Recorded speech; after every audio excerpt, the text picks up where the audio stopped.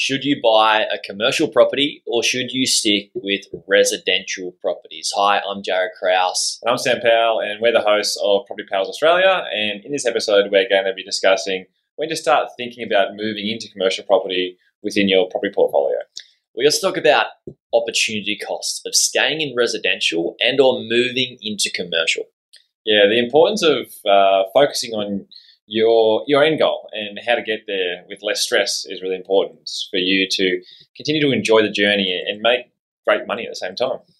Yeah, we also discuss when and why you should stay in residential property based on your love for residential property and maybe your risk tolerance. Yeah, a big key point we like to just focus in on is enjoying the game of property investing, right? Like you want to make it fun, life is there to be enjoyed, and we'll look at how much work you like to put into property portfolio versus, not doing that.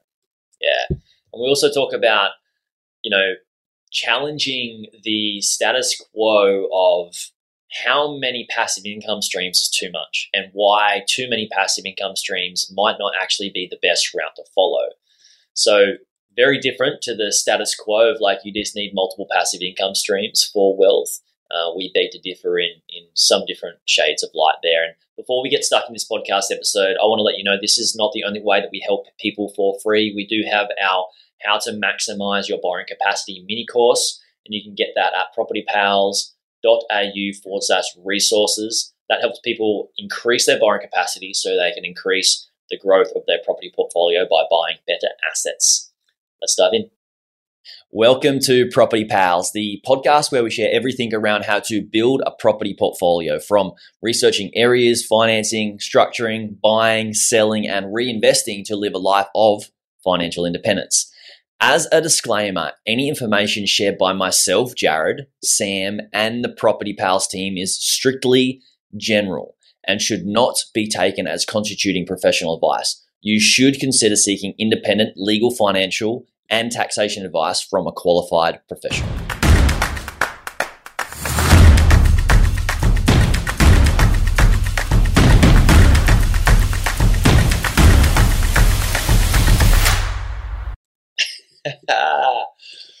All right, so let's talk about building a property portfolio, and then when do we decide to get a commercial deal in there versus residential? So, all right.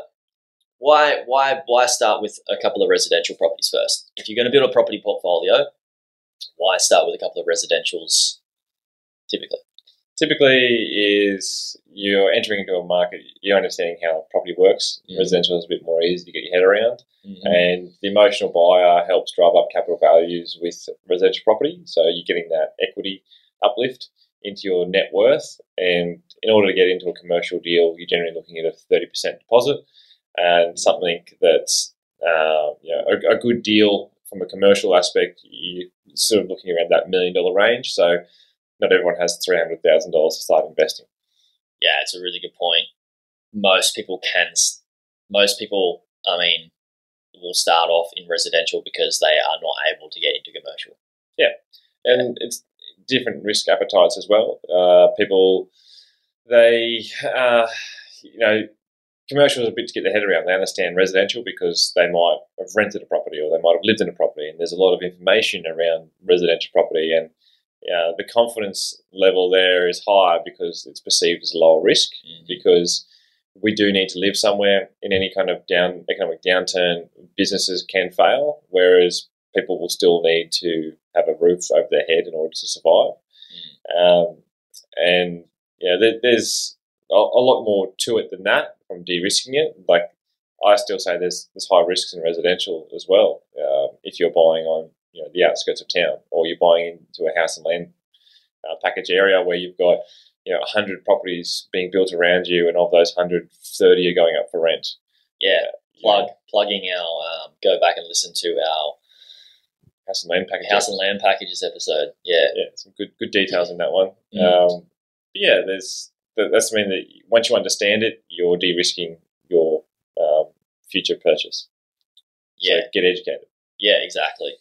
Education. I think all risk is decreased. Most risk is decreased by education, right? So then let's just talk about the average investor. right? Somebody that starts off, they buy a residential property. Is it best for them to then start saving towards a commercial deal? And actually, maybe we should touch on what entry point most people make their move to their first commercial deal, and why have it at a certain range, because you can buy commercial deals for 500 grand as well. Yeah, you can right? buy for like 150, 200 grand. Like it's like anything in Australia. You could buy a house for like 100 grand. Yeah. Maybe even less. It's actually pretty crazy. Yeah. I think over in not Gladstone, Geraldton in WA, you can buy houses for 120 grand, 140 grand today. Yeah. 2023. Yeah. Crazy. I know Owen, he has property in the UK. He's just selling one. And I'm like, so what sort of like debt levels have you got on those properties, you know? And he's like, oh, no. Just own them. Just bought them cash because they're a lot cheaper than, buying flats over there. It's, a lot cheaper than the Australian, property market. Our economy as well is insane. Like when I speak to people about the American economy and then like the UK economy and property, our economy here in Australia is like wildly good. Wildly good. Yeah, if you want to, we're on the commercial side of things, but yeah, I know. It's a bit of a tangent. I always like tangents. Yeah. If people don't like me going on a tangent, then maybe it's not the right podcast for them. Yeah. Just trying to say that if you live here in Australia, be grateful because it's goddamn good. Yeah. Well, it's just from a macro perspective, right? Australia's got a lot of natural resources. So, your copper, your iron. We've got large farm industries with cattle. We've got a massive beef trade that exports to a lot of the world. So, from a sustainability perspective, we're quite self-sustainable, and we're an island with a lot of positive aspects, and also our land mass is large compared to our population. So the rest of the world's obviously compounding on their growth, and we're a less developed nation, so people are. You go to Europe, go to America, you see that the populations are quite high for the land mass. So Australia is quite an attractive opportunity for people, and we have really tight relations with the West and the East, with obviously India is a major culture, China, they got billions of people as residents that are wanting to come to Australia. We've got really great education here. And then you add on, we've got low housing supply at the moment, and we've got an increasing population, and a lot of that is through migration because of the opportunities that people are trying to get out of their current situation to move here for more prosperous times, because we do have an amazing quality of life, and the studies that go out as like the most livable cities in the world. Melbourne has featured there many times, and those that come to Australia live in Melbourne. A lot of them disperse because they prefer different lifestyles, like coastal, Gold Coast, Sunshine Coast, even up to Cairns, and living guys. You guys are living. So yeah, there's my positive vibe on why Australian property long term is very prosperous, but everything works in cycles and markets, and that's both in the residential and the commercial space. So it's important to de-risk it by getting educated and talking to the right people. Yeah. And so when it comes to adding commercial property into your property portfolio, is there a certain level or certain range or price range that people should, like it's a better price range to get into commercial at one level versus like say buying $150,000 commercial property, and if so, why? Because understanding when we should buy a commercial property is going to also determine when we're able to buy something that is within our risk tolerance. So let's talk about the difference in levels and entry points within commercial.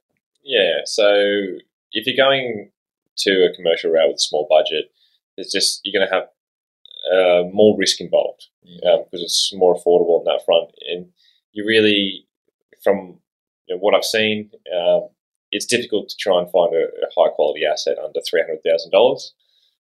Not to say that it hasn't in the past, but obviously prices have grown, and it comes down to, well, you also are looking for capital growth and income as well. So yeah, it's not just a cash flow grab.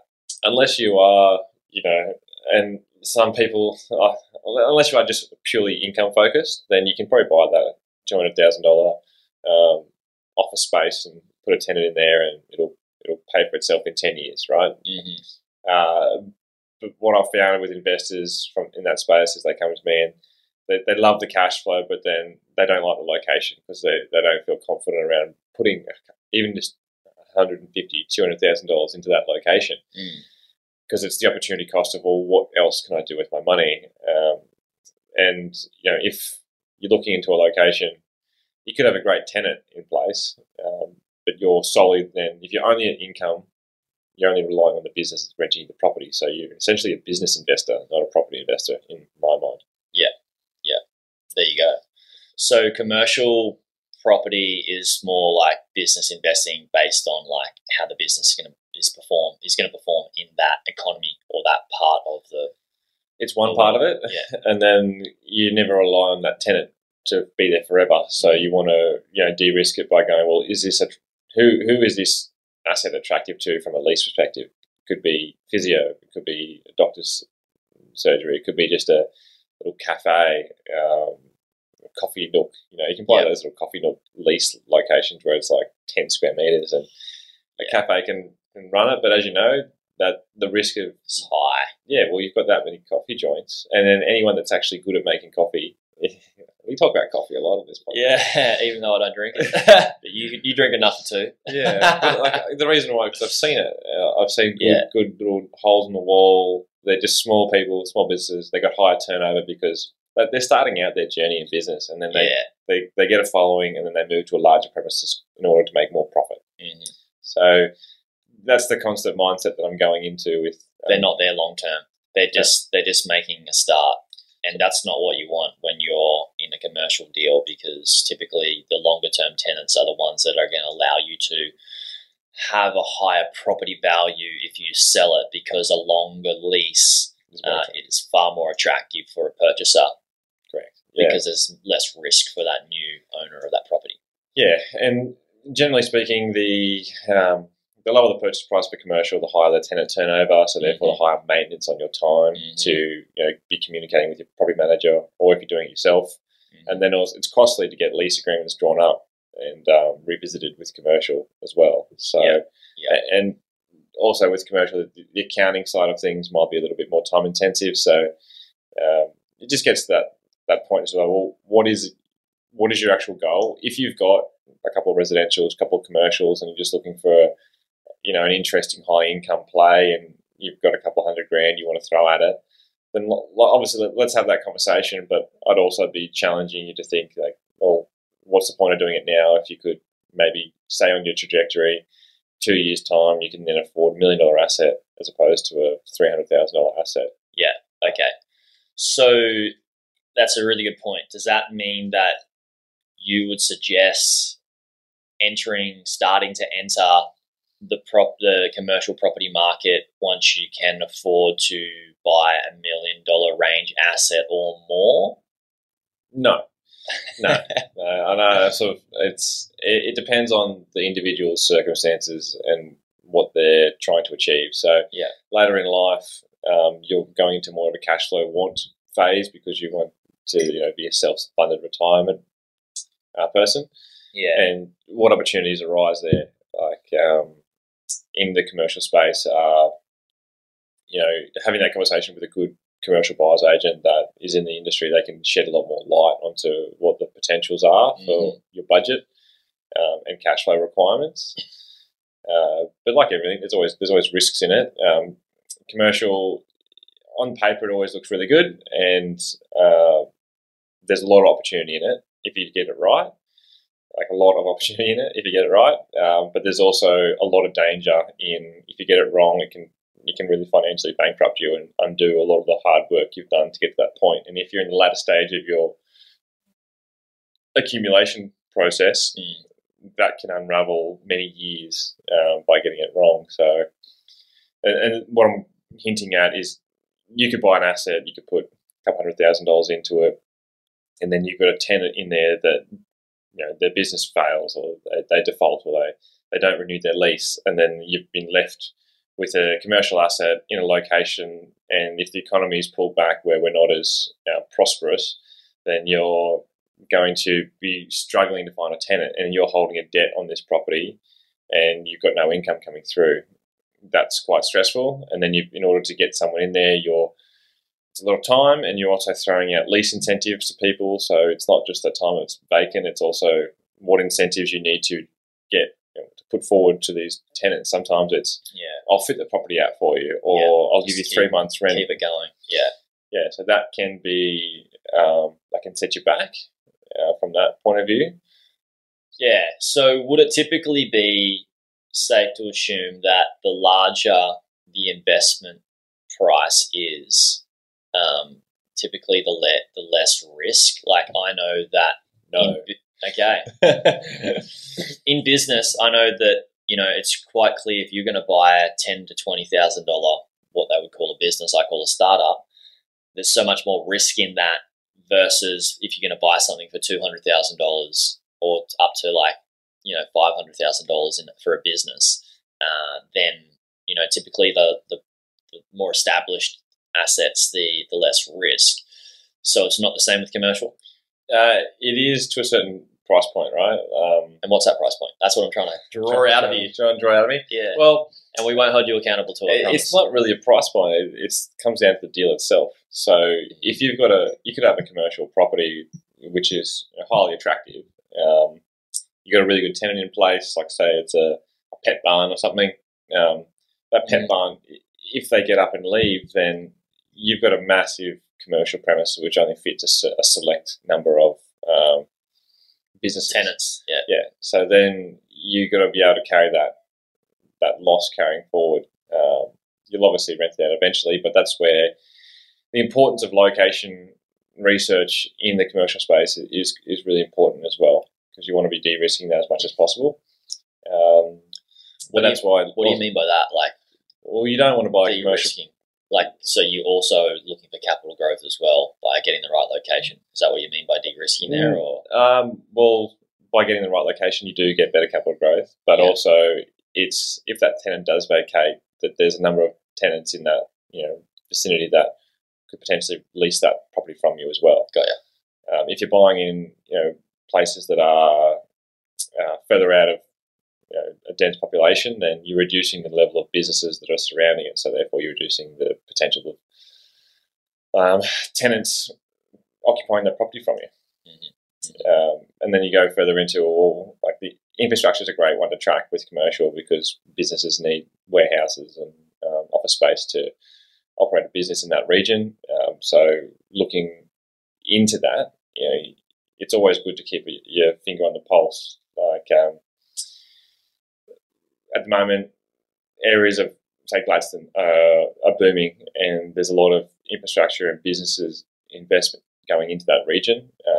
Yes, it's a strong mining town, but there's also a lot more going on in regards to the local councils putting in a lot more infrastructure to expand that region. A lot more businesses are going in there because there's a lot of growth in the renewable space, and that's kind of why it's quite attractive.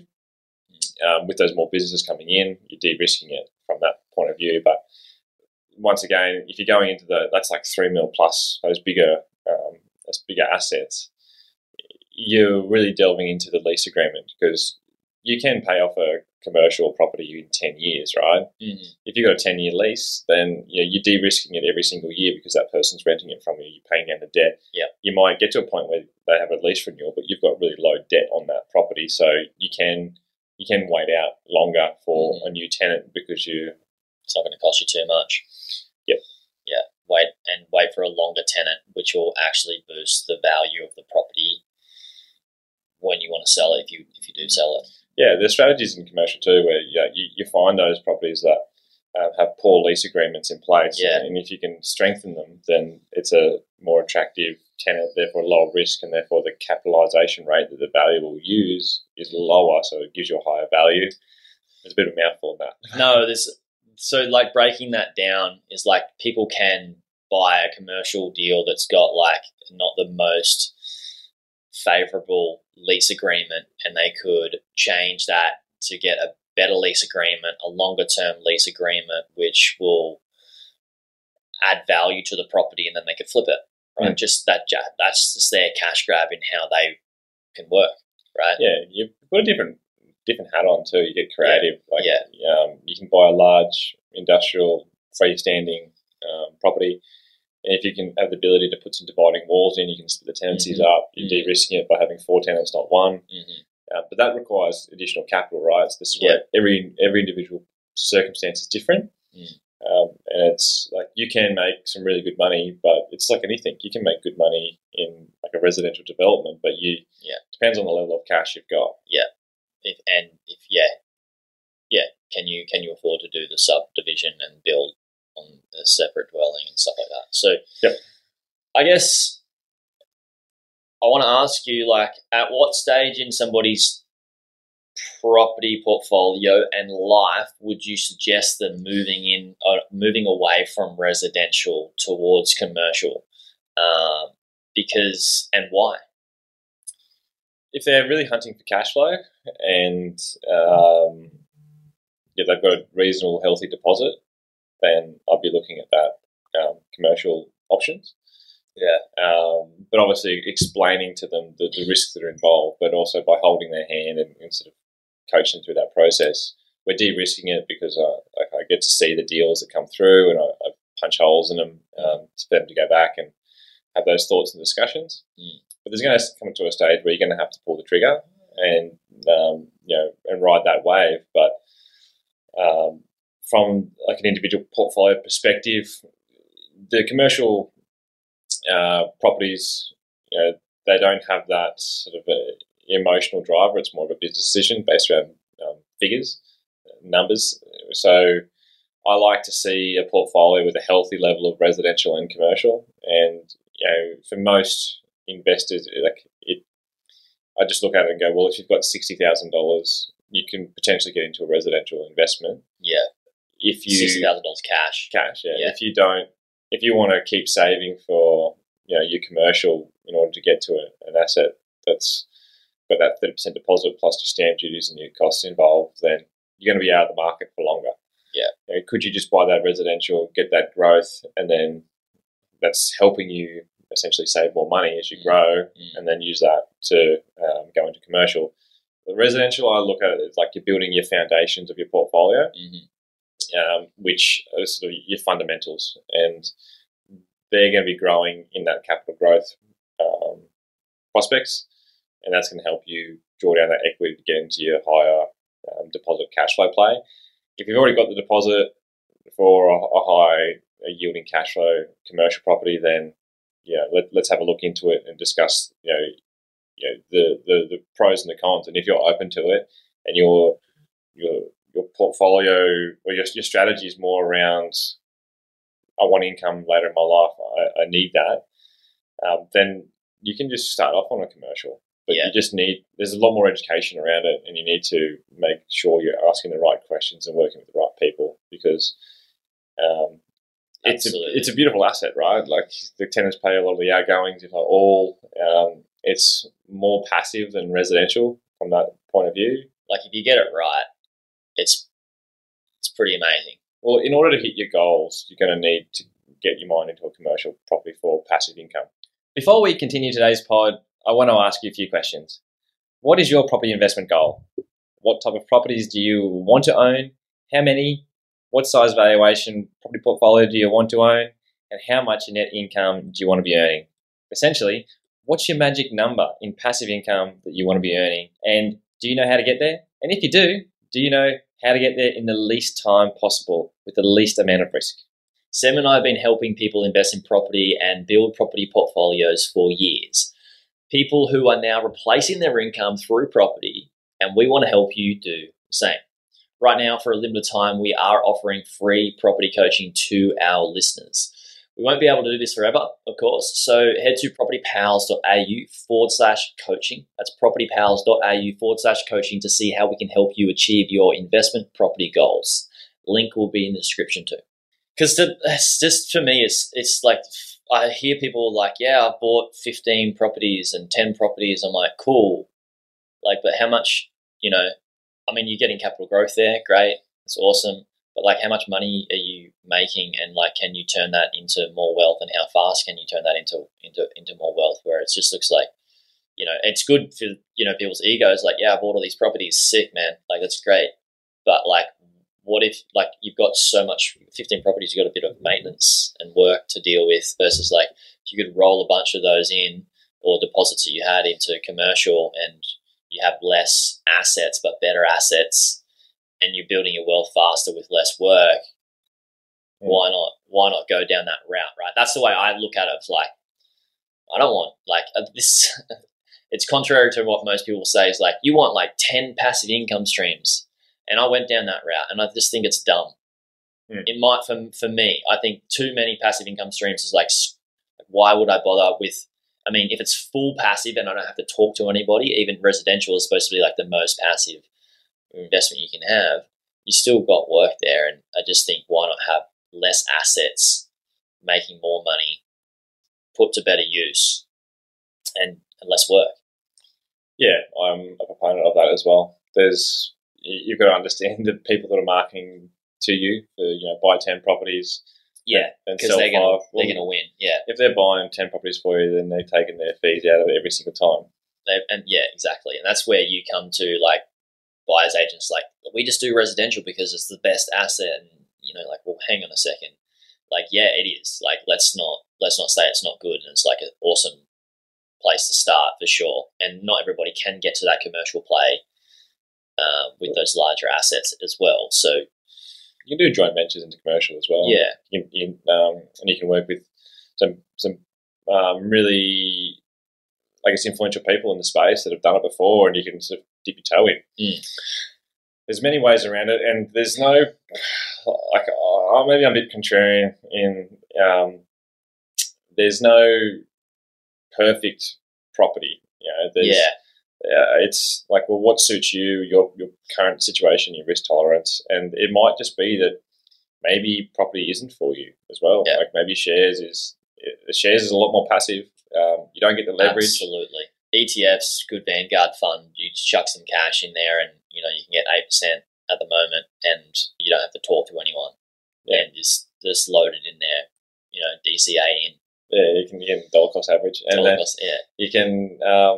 you can also do margin trading with shares, so you can get that leverage as well. But then that's the shares is an emotional roller coaster, and there's people out there that are really great at shares and they understand it more than what I do. So I sort of step back and say, well, there's a million ways to make money. It's just picking the one that suits you. And we were just talking about it off air before, is like, trying to focus in on what actually lights you up in your day. Like, do you wake up energized, going, oh yes, I get to do this today? Like, I woke up this morning and was like wide awake and getting ready just so I could come and do this podcast with Jared. It's kind of, it's fun, Yeah. So that is the journey of what I think people should really start to focus in on, because you can make $500,000 a year, but if you're stressed out of your brain, you're not spending time on your health or your family or your good relationships, then you're going to get burnt out, and you're going to sit back 10 years later and go, fuck, was that worth it? Yeah. And it's thinking about it, if we relate to people's property portfolio journey, there's a bit of work that goes into getting finance from a bank, right? Like driving around, getting things signed, and like just making sure things get across the line, and all these documents you need to fill out and read, and sometimes you need to get solicitors and lawyers to look at things, and you're doing that in like with 10, 15 properties, and then you're working a full-time job, and you're trying to just drive this thing, whereas like, hang on a second, can we slow down and look at a different route? Maybe like, let's buy less of these residentials, and like, at what stage do we decide to go, let's buy a larger asset that is going to grow in capital growth with some good cash flow, and put that into commercial. And my question to you, Sam, is like, at what stage does somebody, and this is what I'm thinking about now personally, is like, what stage do I go, all right, if I go and spend some cash on buying another residential, like, what's like, that can slow me down and getting closer to buying a commercial, right? You can slow you down to get to your passive income goal. If you're just going Yeah. residential, it's eating up your borrowing capacity every single time. You'll get there eventually, and with a residential portfolio, you're going to it depends on what growth rate you put into it, but historically, it does grow greater in capital growth, and that's just an average though too. So obviously, the markets we're buying into from a residential is superior because we've put a lot of time and effort and money into. Like we just talked about, that 25% growth in 9 months. Yeah. You know, you can get that. You can get that in commercial too, but then it depends on the cycle you're in. See, I'm very obviously 34, haven't been through. Obviously, came up during the GFC periods. I saw that. It was quite interesting to see, but I am very mindful of we run in cycles, and we haven't seen hard times here for a while, and just I'm more risk averse because I'm trying to anticipate if that time did come, which inevitably is going to come. How would the portfolio fare in that time? That's a really good thing to bring up, is your own personal risk tolerance. Some people that stick to the route of residential and they buy 5 to 10 residential properties, and I know that people have done this or more, is because their risk tolerance is very, I don't know whether you call it high or low, but they don't want too much risk, and they haven't moved in the commercial play because they're like, I'm safe and I'm happy, and they're young and they're doing good, and they don't need to go and put something into possibly a higher risk for a higher return. Yeah, well, that's sort of my point going into where you're choosing commercial or resi. Yeah, but they're both great strategies. You can just go all commercial and you can do really well. You can go all residential and do really well. I like to have a balance of both because it's just diversification. Different locations, different asset types. When I invest in shares, crypto, but my main source of, I guess, wealth is property because I've studied it, I've worked in it for 15 plus years. It's just what you think. Why would you not when you know so much about it? And I'm still learning every single day. I mean, it's crazy just to. I mean, you said this before. It's how much you learned in the last 5 years. Imagine where you're going to be in 5 years from now. Yeah, it's cool, and getting exposure to different thought processes and different people and different opportunities. I mean, the development space is always interesting, but for me, it's too time intensive. I'm not in that get rich quick. Let's become a developer and make a couple $100,000 a year from just a development. Because so much work in it. Hey, what's the point? My property's gone up a couple $100,000 a year. I did nothing. Yeah, exactly. But so going back to the commercial side, the residential component, generally speaking, will increase in value, throughout the compounding effects of time over commercial. Whereas the commercial will have that greater income, so you'll reach your passive income target faster through commercial.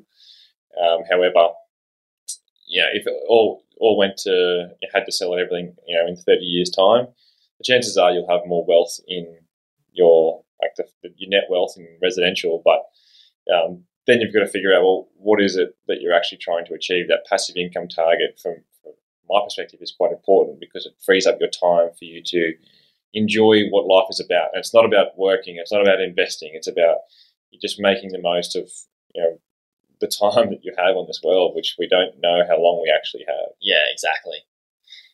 You can do so much more with the income coming in than it's sitting in capital within a property, capital growth within a property, or equity within a property. The way I think about it is the feeling of knowing, it's very different. The feeling of knowing that you may have 10 residential properties and you've got a fair bit of equity in all of them, and you could pull that equity out and use that for cash to fund your lifestyle or whatever. But at the same time, you're going to have to pay off that in interest, whatever you take out as well. Or you could sell down some, and then you can get a bit of a cash and you can use that to live. That feeling, I believe, is very different than owning a property and knowing it's giving you, or a couple of commercial properties, and knowing it's giving you enough cash flow to live the life that you want without having to take anything from anywhere. And I think that feeling that that emotional feeling of just going like, oh yeah, I've got this amount of cash that I need to live this sort of lifestyle is so different than having it in equity or in a multitude of properties that you can't sort of touch, I guess.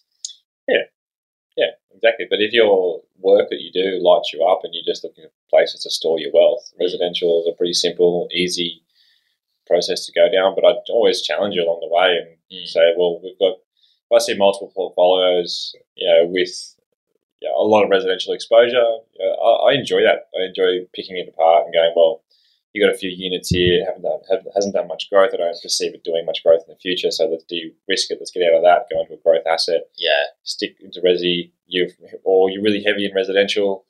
You've got good assets. Have you thought about commercial? Because it's a great asset. And if you start learning about it, you understand what I'm talking about. It's another level of property game, right? Like, I think that's why I'm being drawn to it. Is like the learning so much. Like, it's like you can do, like you said, you can do so much in residential, sell down units, buy high capital growth properties, more cash flow, more capital growth, and have a blend of that just within residential. But then, playing that game and then moving to like the commercial is like, whoa, it's a whole new world. And with your mindset too, being a business owner, you understand business. So a big part of analysing properties for residential is the direct comparison, like with like, similar properties, understand the value, and then you can quickly look at rents. It's not the hardest thing to build confidence around. The different layer of commercial is you're doing that. Generally, you're putting offers through with a 28-day or 60-day due diligence clause. Obviously, you don't want to weaken your offer by having a long due diligence period. Yeah. So it depends on the market you're in, but you're analysing the business that's leasing the property from you. That's a key part, and you're asking a lot of questions, and knowing what to ask is a very great way to start. Like, I like to delve into, well, what's the business doing? What's their plans? What are these lease agreements? Can we tighten up these lease agreements? And I can see the value in a commercial buyer's agent a lot from what they do for their money. The ROI of investing in a commercial buyer's agent is definitely worth it, right? Yeah, and the hard part is that there's a number of them out there. There's not as many as residential, but even like everything, the ones with the biggest marketing campaigns and the largest market exposure, they may not be the right ones for you because they've got so many people in the books. You've got this long wait time, and you're just another number in the queue. We've experienced that, haven't we? Yeah. So I'm sort of excited about it. I like the valuing of commercial too, and the maintenance is lower. And if you're getting like those industrial sheds, just 2 concrete walls and a roof, right? So cool. So that's a good point. There's so many different types of commercial. Yeah. I think coming back to your point of like what lights you up is like, for people making the decision whether they're going to stick with residential or move into commercial, that's a really big factor of like what excites you and how can you have more fun investing in your property portfolio in the way that you do like. For example, if you love buying land with a house and subdividing and doing that in residential and you can do that really well, great. Or if you just like buying lots of units, but stick with that. If you love that game, you can continue doing it. Or if you just want a different challenge or something a little bit different, then you can move to commercial as well. So it doesn't need to be just about the cash flow or the capital growth and how you just build your portfolio based on building wealth. It can be about enjoying the journey too. Yeah, well, I mean, I could rattle. Like, there's a strategy. There's a guy on the Gold Coast who here's a niche, and he finds units in good spots where high rise is going up around it. So it's a lot of marketing to that area. He basically buys established older properties and then does a full gut job, renovates it, sells it within 3 months, and he makes a couple $100,000 a year. Just keeps flipping properties, and he's got his. What's his name? Oh. Because I met somebody like 5 years ago. I don't know if he wants me to tell the story. So he's got a brand that like people know. No, he just all his own cash, right? Is it a couple? No. Okay, yeah, sweet, different people then.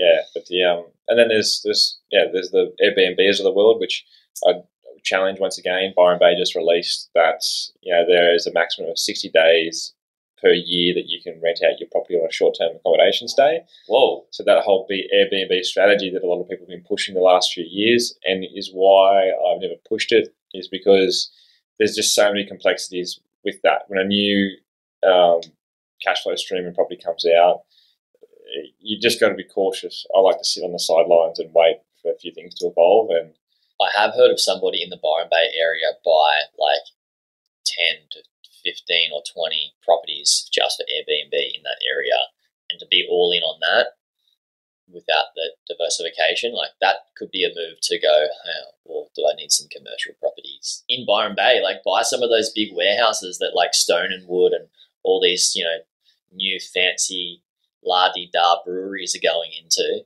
you know, pull some cash off the table from them guys. I mean, you've got assets in Byron Bay. It's not a bad thing. Hopefully, it's got a lot of growth. It's going nuts lately, and you just put a tenant in there. The whole is we are undersupplied, and they're trying to figure out ways that have an immediate impact to help people have housing. And it's smart for the local government to do it that way. Yeah, it's a good thing too. It'll slow down the growth of Byron Bay with less tourism. Don't you reckon? Yeah, it's a good point. I don't know. There's still a lot of hotels. Or it could slow down the growth of tourism, but it could increase, because it could increase the property prices for homeowners there. Yeah, or it could decrease because it's been overinflated because everyone's been buying 10 to 15 Airbnbs in Byron Bay. Yeah. And everybody's sick of paying like $500 a day in parking. Yeah, no, go for a surf. And I have to pay to go for a surf now. Yeah, take the fun out of it. But yeah, that's another key point is diversify. I mean, if you've got a strategy, it's great. But I wouldn't just sit on one. And that's like if you're just pure Airbnb plays. Now, have that mind and always be challenged your thought process. And like the residential space is always safe because you need houses, right? Will there be changes in the future where the government start, they're taxing you for, investors obviously have a higher cost of holding than owner occupiers. They have to pay high rates, they have landlord insurance, etc. You've got to have a go, and you've got to be doing something with your money. Otherwise, you're fighting. If you're just constantly saving your way to retirement, then you're fighting inflation, which is going up. They say 2 to 3% per year is a target, but if you take into account true inflation, it runs around 7 to 8. You're actually going backwards, and it's a harder path to save your way to financial freedom than it is to invest in smarter assets. It's a really good way. It's a really good mindset to have of fighting inflation versus putting inflation on your side. Because when you go from having cash to investing in assets like property that grow with inflation and the economy, and you're fixing your debt in the past also was actually the opposite effect. So the cost of the debt is getting cheaper by you doing nothing. Absolutely. It just compounds. That's that great book, The Debt Millionaire. Yeah, which we'll have to talk about. So to wrap this up, basically, when's the right time to get into commercial for you and your property portfolio? There's a number of factors, right? It's one, when do you want more cash flow and still get a bit of a capital play? And then it can be a personal thing based on where you're at in terms of your own age and your own risk tolerance, but also where you're at with mental stimulation and fun in your property portfolio. Do you want a little bit more of a challenge or learn something new and move away from residential? There's so many different factors to consider. And diversification.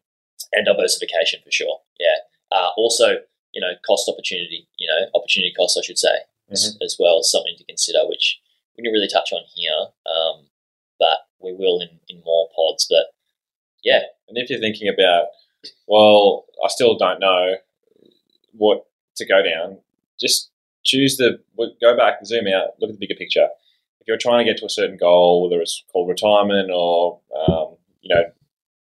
having an exposure to something else, look at that and work your way backwards if that always helps. And having that wide-angled approach and then delving deeper and deeper into it. Because it could be that you might think that you are a commercial buyer and then you get further into the deal flow and you realize actually maybe this is not for me. Because I don't need to take on a certain level of risk, and maybe my portfolio is perfect the way it is. So and people handle stress differently as well. Like maybe it's a bit more stressful for you than somebody else getting into, I love environment where I need to learn more, and some people are like, F that, why would I bother? And good for them. Like I'd probably rather be in that boat too. But if people have, are still thinking about it and they're just internally processing this and digesting it themselves at home, don't do it yourself. Like reach out to us, hello@propertypals.au. We can help you structure your property portfolio to get you to where you want to go with less stress and more fun and more wealth. Yeah. Just reach out, hello@propertypals.au. /coaching. Yes. Check that one out. We put that one in. Basically, it's all about let's have a few conversations. I'll put you on the right direction. So between Jared and myself and the team here, and at least get you thinking and point you to the right people to have the right discussions with, and you'll enjoy something in the conversation, and it'll be good to sort of meet people that are listening as well, and also leave some questions if you have any. There's always a bit of a gestation period with property, and it's good for you to understand the people that you're getting involved in, because there's some really great people out there that are wanting to help, and there's also some really poor people out there that are all about themselves. So good try to avoid those ones. Yeah. Thanks for listening, guys.